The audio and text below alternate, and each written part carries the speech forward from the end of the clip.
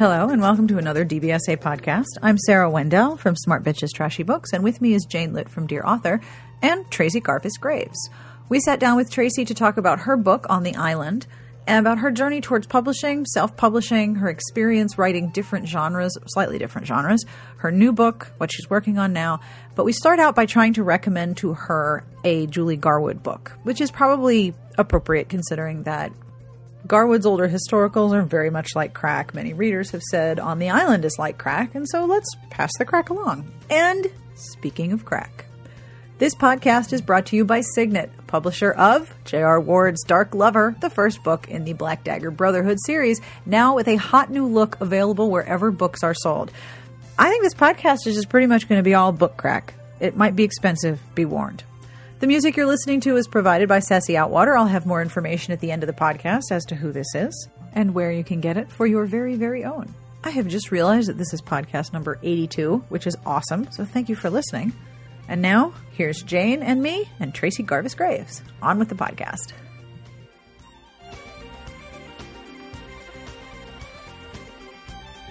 Now, you liked the Wedding, and I hated that book. Yes, I liked Ransom, which I hated. Yes, I liked Ransom, and I liked The Wedding, and I liked For the Roses. I did not like Castles. Castles is terrible. I liked For the Roses, too. I would say the For the Roses was the last book that I liked from Julie Garwood. Yeah. Except Rebellious Desire. I was not a fan of that one. Yeah, but that's the one that's 99 cents. And I didn't really like Gentle Warrior either, but Honor Splendor has an iconic scene in it. I'm gonna check those out when I get home, and I'm gonna buy them. The Lion's Lady is hilarious. The Lion's Lady is wonderful. They're all historicals on this shelf? Yeah. So yeah. The Lion's Lady, the heroine is she was raised in a Cheyenne tribe, mm-hmm. and so their traditions and customs for marriage and divorce are very different. Mm. So when she moves to England and they she marries, and I can't actually remember if they were married or she just thought they were married. Do you remember, Sarah? I think that in her opinion they were married, except that they weren't officially married. Right. So then she continues to divorce him whenever he makes her angry. And he doesn't understand what's going on. So he'll come home and all his shoes are all out in the front porch, and he's like, "What the hell is this?" And the staff are like, "Well, she divorced you." And he's like, what are you talking about? Hey, which one is that? That's Lion's Lady. I'm going to read that one first. Oh, it is seriously, it's one of my very favorite of hers. I could reread that anytime. Especially because there are some ridiculous moments I can't remember if she's with the Cheyenne or the Dakota, but she's blonde. And her coming into the tribe that she lived with was foreseen by an elder. And so she is this blonde lioness in the vision. Because of that, she has this really weird position where she's adopted into the chief's family, but she's still, blonde-haired white lady. And so when it's time for her to go, they're like, "No, actually, you need to go learn how to be with those people because you look like them. You should go there." And she's like, "I don't particularly want to, but fine, you're telling me that this is my purpose." And so all along, she has this tremendous sort of purpose-driven sense of herself. And she can also defend herself. So every time a hero tries to defend her, she's all like, "What? I have no idea what to do with myself here. Don't mind that I have a knife." You don't see she has it. to pretend to be defenseless and stupid. She's told that that's what is expected of her, so she hides her badassness. Yeah, she hides her badassery under all of her skirts. Oh my God! The best thing about this book is that I remember reading it, and I learned what I think is a really important lesson in how to deal with people. There's one scene early in the book where the heroine is reminiscing about another woman in her tribe who is very envious of her. And she says something about how that person's behavior has revealed their character, and that you have to listen to someone's behavior and to understand them, and don't listen to what they say, listen to what they do. And then she keeps applying that lesson to other characters in England. And I was like, I don't know, 14 years old. And I was like, that's oh my God, you have rocked my world. That is a good lesson. Right. And I had no idea, but it is still a very useful thing. Yeah. There's so many quotable lines, like in The Bride, when the priest says, "Well, how are you?" She wants to make changes. Mm-hmm. And the priest says something to her like, if you were confronted with a bear, how would you be able to eat that? And she's like, well, one bite at a time. Yeah. So what happened between that and that other shelf up there? Well, with Julie Garwood and, oh God, Jude Devereaux did this. Didn't Judith McNaught also turn to romantic suspense? There was Elizabeth Lowell. There was like, it was like a mass exodus I was just all gonna at say, once. Was there a mass exodus to them? There was a memo. I never saw the memo, but apparently they received it, and it was matching, and they all got up out of historical, and they started writing romantic suspense. Catherine Coulter did the same thing. I remember being on the beach with a Catherine Coulter romantic suspense and thinking, this is going to be so awesome because I loved her historicals, and this is great. And I opened up, and it was the worst goddamn book. I think it was called The Maze, and I hated every minute of it. And except that it was a library book, I desperately wanted to chuck it into the ocean and take it out with low tide because it was horrible. Well, the worst part about it is Catherine Coulter writes about lawyers in the judicial system, but has clearly never, ever had any contact with anybody in the legal system.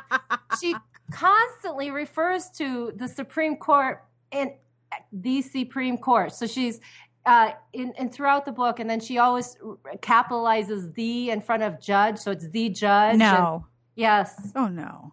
It's terrible. And they are authors of such standing that, like, I'm sure that some of their readers followed them, but I couldn't do it. It was just so not satisfying. But, I mean, I guess they probably got bored. I mean, how many times can you write about a girl from the Dakotas coming over and marrying an earl? You can write that every year. What are you talking about? Like Lorraine Heath? You're damn right. Or like Loretta Chase, who started writing about dressmakers who all married dukes. I know. Isn't that some kind of height of ridiculousness? Yeah, I can't follow that one. I'm just like I'm off the train. You're off the train. Although I did see her at RT, I think it was last year or the year before, and I kind of got choked up in front of her. Oh, that happened to many people, and she was completely over. Like, I think Tessa Dare just like broke down, and she was like, "What's wrong with you?" I know it was, and then I was like, because I know that she's read our blog from time to time because she's emailed me about something. Mm-hmm.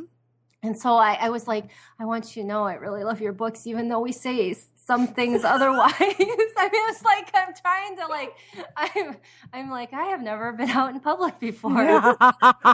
Wait now. The thing with a writer like her, or even Catherine Coulter, she wrote the first romance that I ever read. And when I met her at RT 2 years ago, I could barely like form a logical sentence. I just like made a bunch of noises. I still don't even remember what I said. I was so blown away just by talking to her. And I haven't liked a book that she's written in the past 10 years. I know. It didn't matter. She's Catherine Coulter. I nearly crapped myself. Do you get that, Tracy? What's that? Do you get readers who meet you and are flustered and don't quite know how to act around you? No, everybody's been totally normal. For most of them. You're lying. We know you're lying. All right. So today we're here with Tracey Garvis Graves, who we should get around to introducing her, shouldn't we? And Tracey actually lives not so far away from me. So I'm going to tell you the story about how we met. We met last year at RT, and we're having dinner together with a group of some mutual friends. I hadn't never met her before, and I knew that she lived near me. And so I said to her, I'm from the same state. And Tracey says, no, you're not. And I said, yeah, I am. And then Tracey's like, no, you're not. And I had a really firm opinion about it. I said she did not. And so I had to take out my driver's license. Because I made you take out your driver's license. To prove that I actually lived about 10 miles away from her. But it wasn't until she saw my driver's license. She thought I was like punking her by saying I had lived in the same state. I was so confused. I've met many people from your state. There's a lot of people there. It's not that far off the mark. Sarah came here to publicize her book and has had some scary times on the interstate with cows or something. What was tractors. There's 2-lane highways and tractors. And the tractor gets on the highway and the tractor goes really slowly. Well, I live in northern New Jersey. I live about 14 miles due west of New York City. So all of the highways near me have like 6 lanes. Each way and go really fast. So not only did I not know what to do with the tractor, but I had forgotten how to pass on a 2-lane highway because I hadn't done it in like 10 years. I was like behind the tractor, and I'm going to a really small town in I think it was in the northwest part, and it was really, really, really small. So small that my arrival was front page news on their local paper, and I totally took like 5 copies of that paper, let me tell you. I was front page news. It was awesome. But I got behind this tractor, and I could not pass the tractor, and the farmer kept looking over his shoulder at me like, why aren't you going? And I borrowed Jane's car, so I was afraid that if I passed the tractor incorrectly, not only would I wreck, but I'd kill her car. So I tailgated a tractor for like 30 miles. It took me 45 minutes. It was horrible. Right next time. No, don't do that. Yeah, that's what the shoulder's for, Sarah. Or just there was like a bunch of stuff that was taller than soybeans but shorter than corn, and I was like, I could drive through that, right? I mean, I'm in a big car. I could totally drive through it. But like I said, I live in northern New Jersey. I'm used to like, everyone's either driving the speed of sound or the speed of light, or they're getting off the highway. There's no tractors. I don't have a farm problem. It was probably my worst driving experience to date. Tracy wrote the pedophile book called Oh, God. On the Island. That's not the official tagline. You remember last week when we talked about Jessica Clare's reality TV books? Yes. And I said everyone goes into that book thinking they're not going to like it, Wicked Games, and then their reviews are all like, wow, I like this against my will. Did you see the comment for the transcript? The woman who does our podcast transcripts commented and said, while I was typing this transcript, I thought, I'm not going to like it. And I read one and I totally loved it. Surprise! That's my experience with On the Island. Because I was like, there's no way I'm going to like this book where it has the teacher seducing the student. I'm totally against that. You were not alone.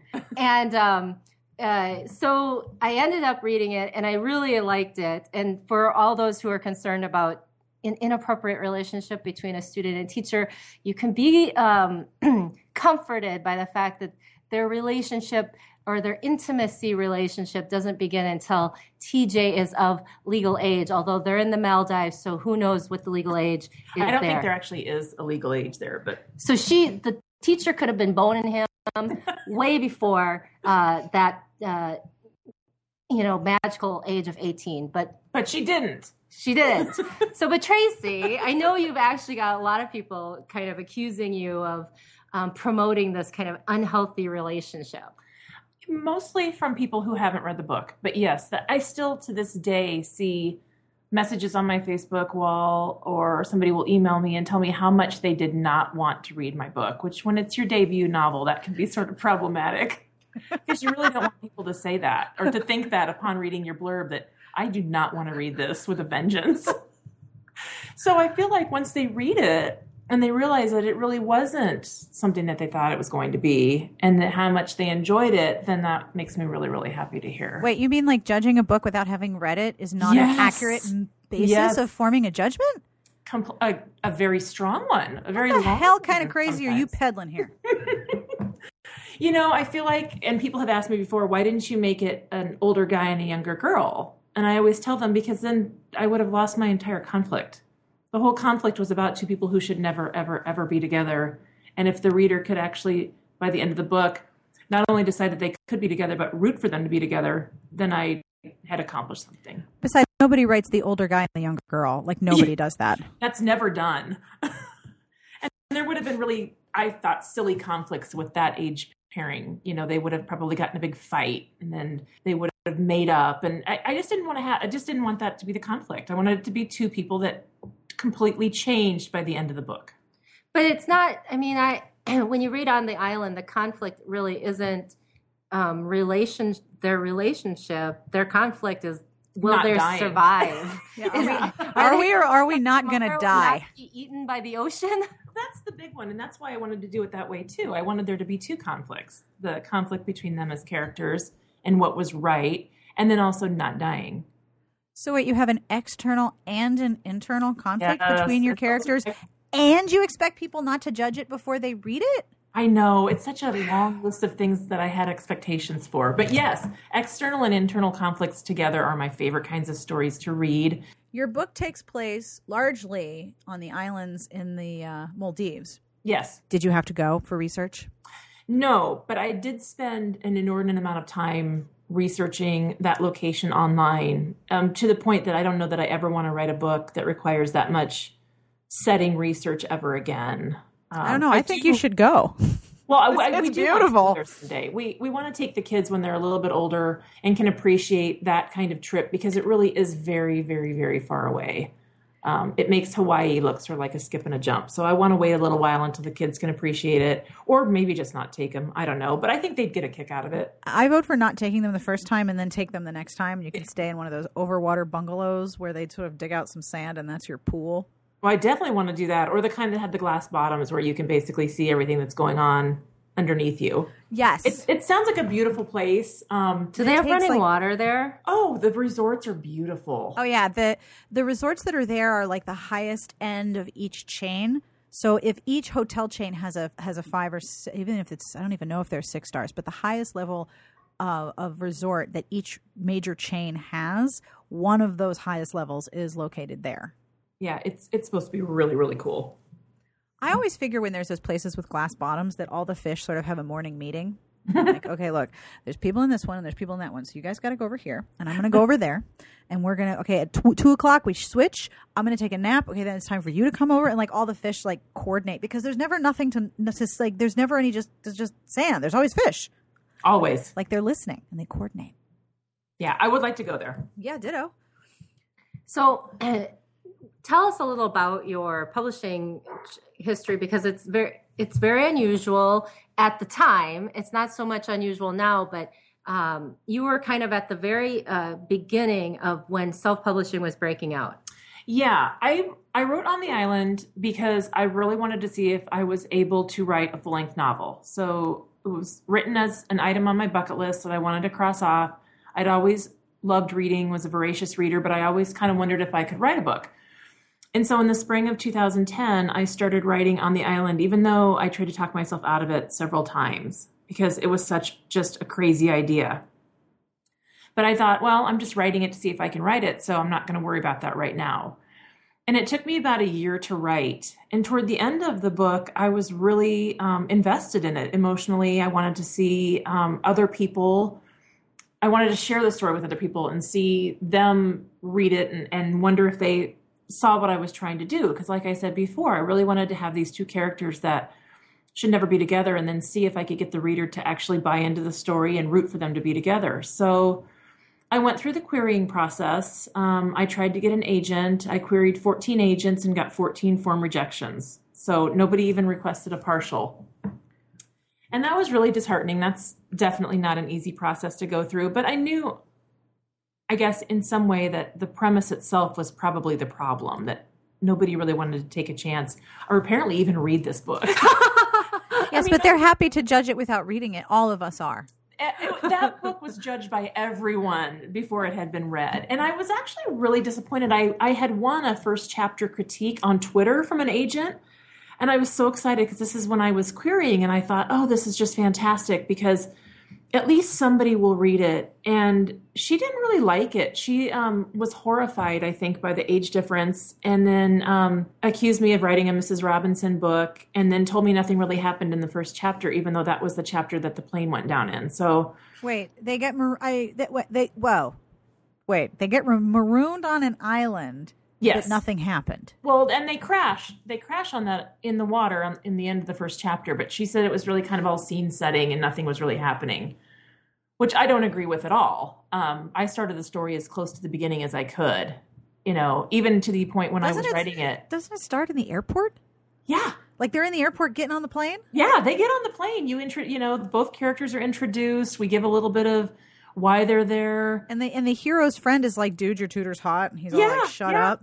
Yeah, the tutor, the guy is like, yeah, your tutor's hot. And they get on this plane and, problems start almost immediately, so that by the time they get to the Maldives, they've missed their charter. So they have to get on the charter and the pilot has a heart attack. And I've read more boring first chapters before. There's no doubt about that. So I was really kind of disappointed. That was sort of like the last of the wind went out of my sails. And she didn't want to read any more of it. So that's kind of when I decided that I would just self-publish it, because the people that were reading it, I'd given out some ARCs on my blog, and I used quite a few betas for On the Island, probably 8 or 9. That's a lot of betas. Yeah. I just wanted to get, I had no way to judge whether it was any good or not, because I'd never written a book before and I didn't know what I was doing at all, which is why, it took me a year to write it.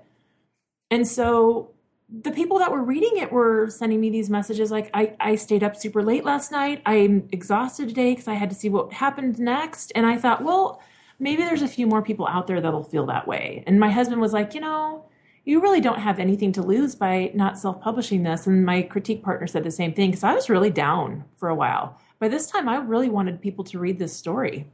I hired an editor and a copy editor and a formatter, and I chose my cover art, and I went through that same process that all self-publishers have to go through. And then I self-published it. She went through... I went through the ones they should go through. There you go. Good point. So wait. So you have an older woman and a younger man, and people are judging it without reading it, and then you got it professionally edited? Yes. I had a content editor, which was a really thrilling / scary experience, because this was the first person that was going to read my book that I didn't know, that would give it to me straight, that I was paying to tell me if there was something wrong with it. What was it? What can you tell me? And so I basically opened her editorial letter and looked at it with one eye closed because I didn't know what she was going to say. And I kind of thought, well, if she tells me it's really bad, then I don't know what I'm going to do here. But the first sentence of her editorial letter was that it was a very strong manuscript. And so once I saw that part, I was like, okay, I can pretty much take anything that she gives me. My friend calls this the shit sandwich. That an editor or anybody who gives feedback should do it in the form positive, of the negative, positive, negative, positive. Yeah.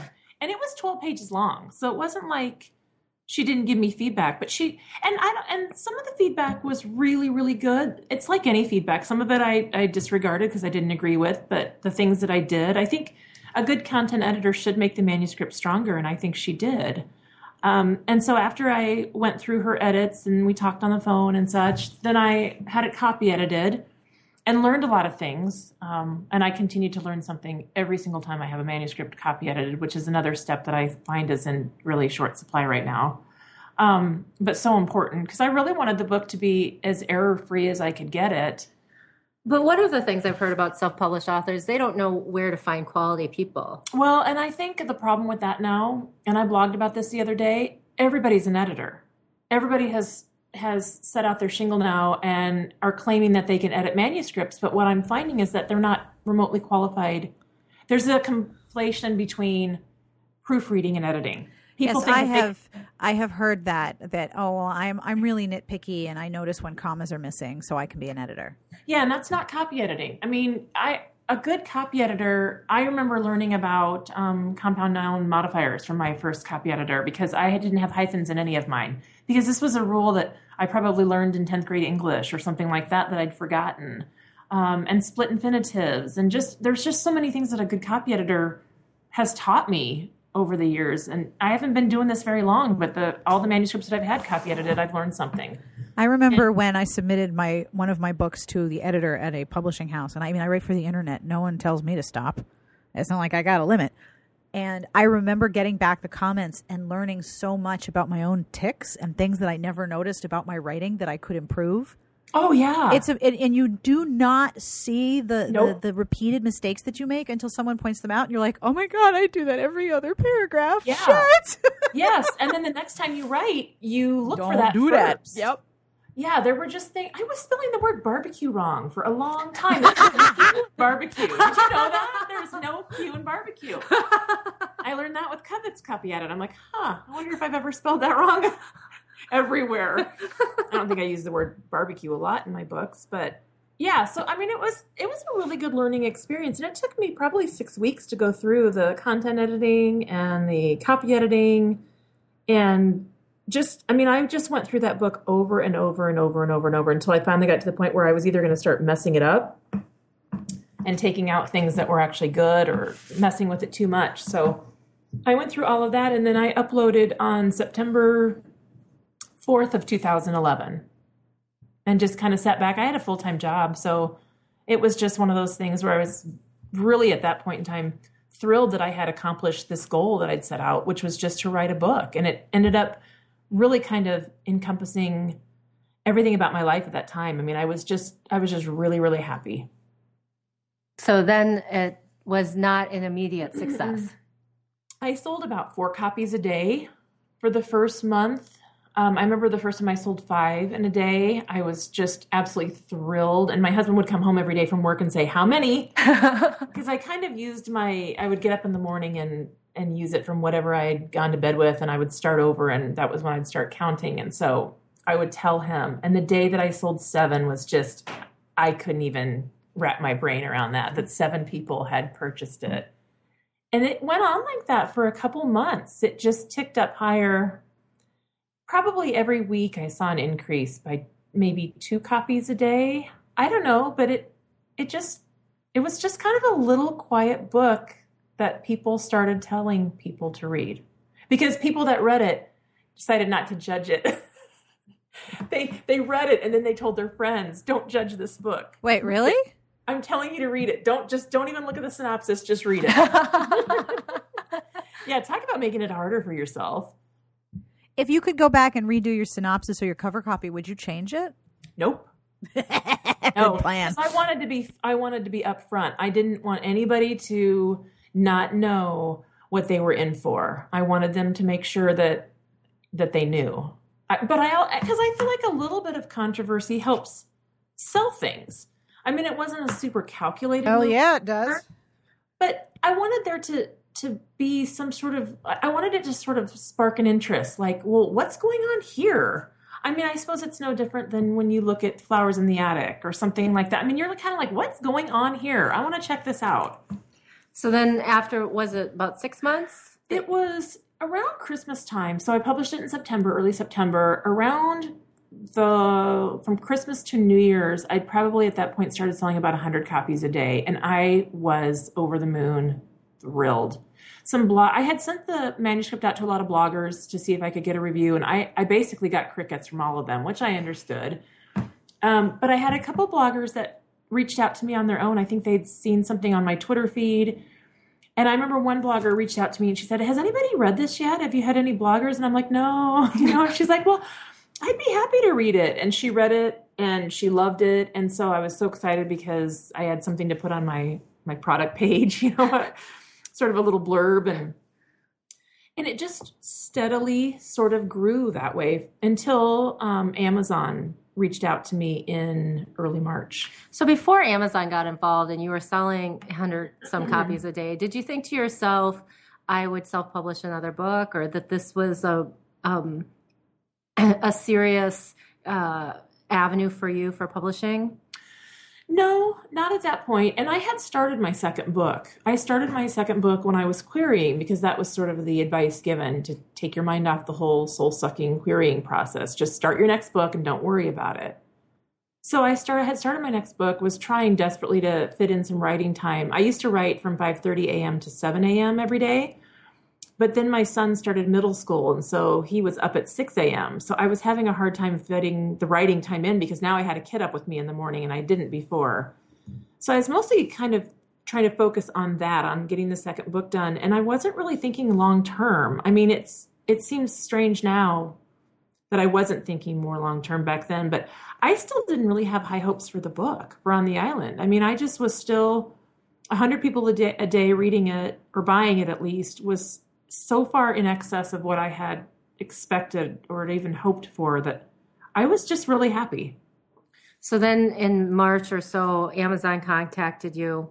Yes, they contacted me by email and asked me if I would be open to them featuring On the Island in an upcoming promotion called The Big Deal. They couldn't tell me exactly when, but it was going to be running from possibly the last 2 weeks of March is what they were thinking. And did I want to be under consideration? There were going to be a certain number of books, but they couldn't tell me how many. They couldn't tell me the exact date, and they couldn't tell me for sure if I'd be chosen, but they wanted to know if I was interested.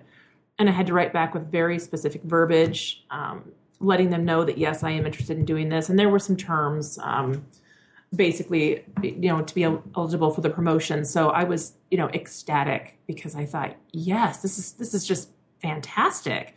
And so I said yes, and they did end up choosing the book. And was that the turning point, then the tipping point for On the Island? Yes, it was. I was not real happy about the 99-cent price point because they had told me that if I was chosen, they would have to discount my book. And it was at $2.99. And I had never wanted to do the 99-cent price point. But I knew that the exposure from Amazon would be well worth it. And it was only going to be for 8 days. And then the price would go back to normal. So I woke up on March 17th of 2012 and realized that my price had been reduced to 99 cents. And that's how I figured out that I was part of the promotion. I was like, okay, well, they did choose me. Amazon's so good at communicating. I know. It was all very cloak and dagger. We don't know if we're going to include you, but we might. But surprise! Do you want us to? Yeah. And so I was really, really happy. My rank at that point was in the 900s, which was as low as it had gotten, high, however you want to look at it. And then by the end of the 8 days, it was at number 7 on Amazon. And so that was pretty freaky to me. No, excuse me, it was number 8. So it had the Hunger Games trilogy and the 50 Shades of Grey trilogy and a Nicholas Sparks book and then On the Island. And is that the point where you crapped your pants? I did. I took screenshot after screenshot. I didn't even know what to do with myself at this point in time. I was literally tongue-tied, and it was I just remember going to the grocery store on the last day of the promotion and being like, this is the coolest thing that's ever happened to me in my life.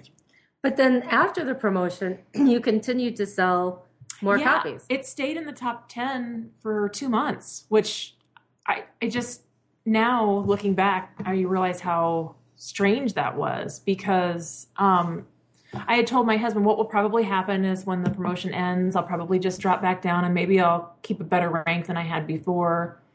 And that did start to happen on Monday or Tuesday of that when the promotion ended. I think I dropped down to number 12 or 13. But then on Thursday morning, I woke up, I think it was Thursday or Friday morning, and I was back up to like 11 or 10. And I told my husband, I said, I might be getting sticky, which is obviously something you want after a promotion is to stick where you were or at least around there. And then I did. And I think at that point in time, the visibility of being in the top 10 just became a snowball that helped other people see it. And the reviews were generally very positive with a lot of don't, be worried about reading this book. It's not what you think, which I appreciated because, I kind of needed that in a big way. So yeah, it was definitely a turning point for the book. It was, again, just all expectations completely blown out of the water. So of the 14 agents that turned you down, did any of them come calling back when your book started snowballing and started gaining attention? Well, yes and no. I had queried Distel and Goderich. I had queried one of their agents, and it was actually the tipping point that along with the agent that thought my first chapter was boring, he just form rejected me. The other agent, the Twitter agent, had said I had a boring first chapter. So that was what actually the straw that broke the camel's back, and I decided to self-publish. But Jane Distel, the president of the agency, reached out to me, and I'll be honest, I sat on that email for a couple days because at that point in time I was kind of like, well, wait a minute. I tried to get somebody to read this book and nobody wanted to read this book. And now you want to talk about discussing representation. And first of all, I had a full-time job still and my email was exploding. I had people coming out of the woodwork. I had messages and I couldn't keep up with anything. And so I was a little bit overwhelmed. So I kind of took a couple days and just took a step back. So how did the movie deal come about? Was that through Jane or was that at the same time? Well, I started getting, like I said, all these emails. Just some of them were bizarre and some of them were super exciting and some of them were a combination of both. But I received an email from the vice president of production at MGM. And she said, I'm just writing to you because I had my email address right at the end of the book. And so she said, I'm just writing to see if the movie rights are still available. I saw this book and I thought that it might be pretty cinematic. And now that I've read it, I think it's wildly cinematic. I loved it. If you've already sold the rights, I'll be the first one there on opening day to get a ticket. And so I freaked out. I was at work. I went to a conference room and I called my husband. And I was dying. I mean, I was just literally like, this is unreal. This is my Yahoo address. Somebody's writing me at my Yahoo address from Hollywood. And that was at the time where I had been talking with Jane, signed a contract for representation. So I sent the email to Jane, and Jane was like, well, don't get your hopes up. They're just fishing. And I was like, I was like, no. She's a dream killer. No. And then I got a similar message from a gal at Temple Hill, and she opened her email with, you may not have heard of us, but we produced this group of films called the Twilight Films. And so then I was like, okay, wow. So I sent that one on to Jane. And at this point in time, I had no intention of pursuing a traditional publishing deal. I was very happy. Things were going very well. I had a paperback that was selling well on Amazon. And so Jane actually ended up finalizing the movie rights, I think it was the first week of May, and was the week after I hit the New York Times bestseller list for the first time. So everything, April and May of 2012 were a complete blur. Question, and I know you get asked this a lot, and most authors do, but I'm always very nosy about this. What was the thing that led you to this story? Not like where do you get your ideas or how did you think of the story, but what led you to this particular story? Did you want to invert the older man, younger woman trope? Were you thinking, research going to the Maldives would be awesome? Like what was your sort of point of access to this particular story? Because one of the things that caught a lot of people's attention, I think, was that it was very unique, but also accessible. Well, those were the two things. Exactly. I get bored easily when I read a romance. There has to be an external conflict and an internal conflict, because a lot of times one or the other won't hold my attention. So I kept thinking, if I was going to write a book, I wanted it to be different than what was out there. And I know that the desert island trope is not by any means unique in that it's never been done before, but it's still enjoyable.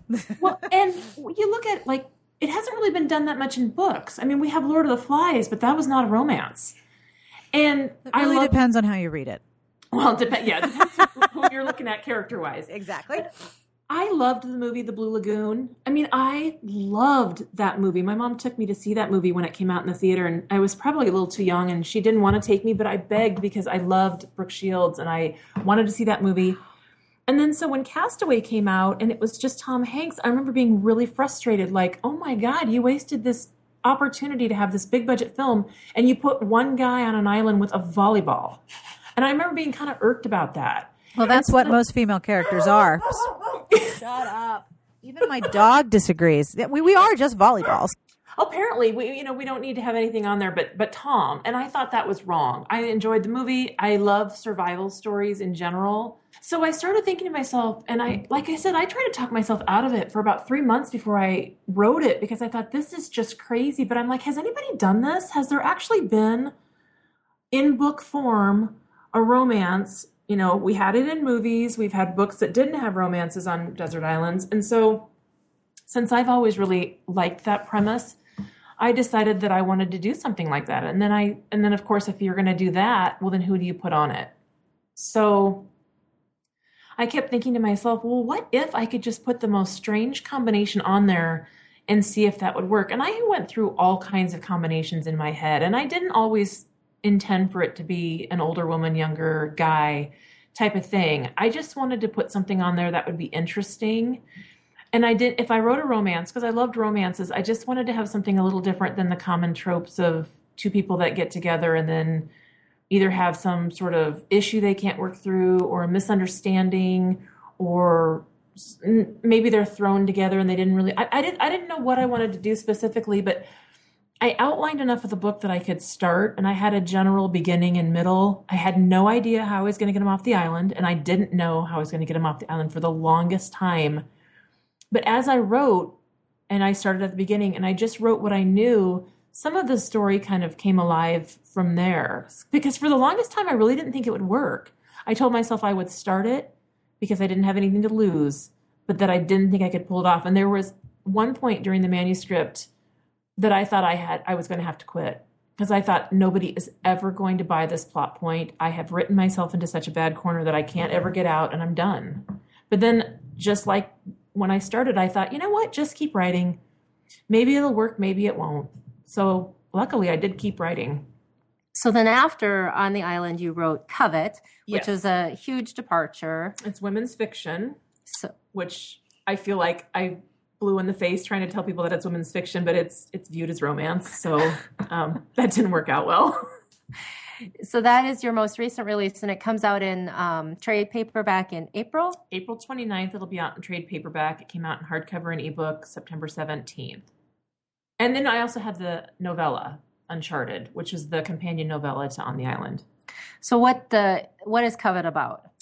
Covet is about a married couple. And with Covet, I wanted to explore what happens when two people have an emotional affair, which can often be even worse than a physical affair. So I wanted to really just I was fascinated by the whole sort of dynamic that you see going on now where people become very close to people they're not married to, whether it's a work person or a friend. And I think that with texting and emailing and all the things that we have now at our disposal, those lines can get crossed pretty easily. You mean like compartmentalized relationships? Like this is the person I'm closest to at work, and this is the person I married at home who helps me raise my kids. And yes, we have all these compartmentalized relationships. Mm-hmm. But finding somebody who you're not crossing a physical line with, but you're crossing a pretty big emotional line. It's a full-blown emotional affair. And I wanted to kind of explore this dynamic between three people, the two people that were married and then the other person who was a single man who'd been divorced. So I didn't want there to be another woman that was being cheated on by her husband, but I wanted to explore what would happen if somebody went outside the marriage to get some things emotionally that they weren't getting at home, which I find to be a fascinating concept. I'm not sure if that's a widely held belief, though. But it has a beautiful cover. It does. Covet easier than writing on the island? No, I don't think it was easier. It was also my second book. So writing your second book after your first book, especially when your first book is, for the most part, fairly well received by a significant number of readers. Obviously, there are people that hate On the Island, but I was really fortunate enough to have a fairly wide audience that did come to love the book. And so writing the second one, especially when I decided to write Covet and wanted to explore women's fiction a little bit more, because those are my two favorite genres, writing women's fiction, which was such a departure from On the Island, and starting that book before I had any idea what would happen with On the Island is probably not something that I would want to go through again. If I had a time machine, I would definitely go back and save Covet for maybe my fourth or fifth book, because it's still a story that I love. And it's a premise that I think is very relatable to women, but probably not the best book to follow up a contemporary romance with. Although I'm going to do it again because I'm going to do women's fiction after the romance that I'm writing now. So I learned nothing. So what are you writing now? Right now I am writing a contemporary romance that is similar to On the Island, not that it occurs anywhere near an island or on an island or in water or anything like that. I want to be really clear about that because I'm afraid that she's writing another island book. It has a very strong external conflict as well as an internal conflict. And I actually am delving slightly into the romantic suspense, although I don't think I have enough suspense, honestly, to maybe qualify it for that. And the romance is definitely front and center.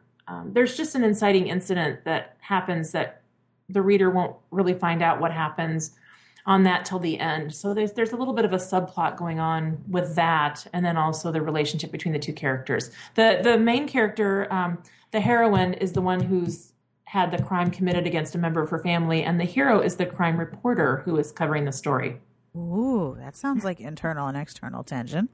Yeah, it definitely has that, and I think that it's that's something that I really enjoy writing. I really like there to be more going on than just the hero and heroine coming together. And if all there is them coming together, that could be internal or just external, and that doesn't sustain very long. Yeah, and I've read books that are one or the other that I like just fine, but I think I like them more. I like to have a lot going on. I don't like to have too many characters or different subplots, but I do like there to be something sort of bigger lurking out there than just the hero and heroine getting together. And that's all for this week's podcast. I hope you enjoyed our conversation with Tracey Garvis Graves. I thought that was really fun. Future podcasts will involve me interviewing Redheaded Girl with a great deal of wine involved on both sides of the conversation. And we have other interviews in the planning stages. If you would like to make a suggestion, or if you want to ask us to talk about a specific topic, or you just want to respond to what you've been hearing, guess what? You can totally contact us.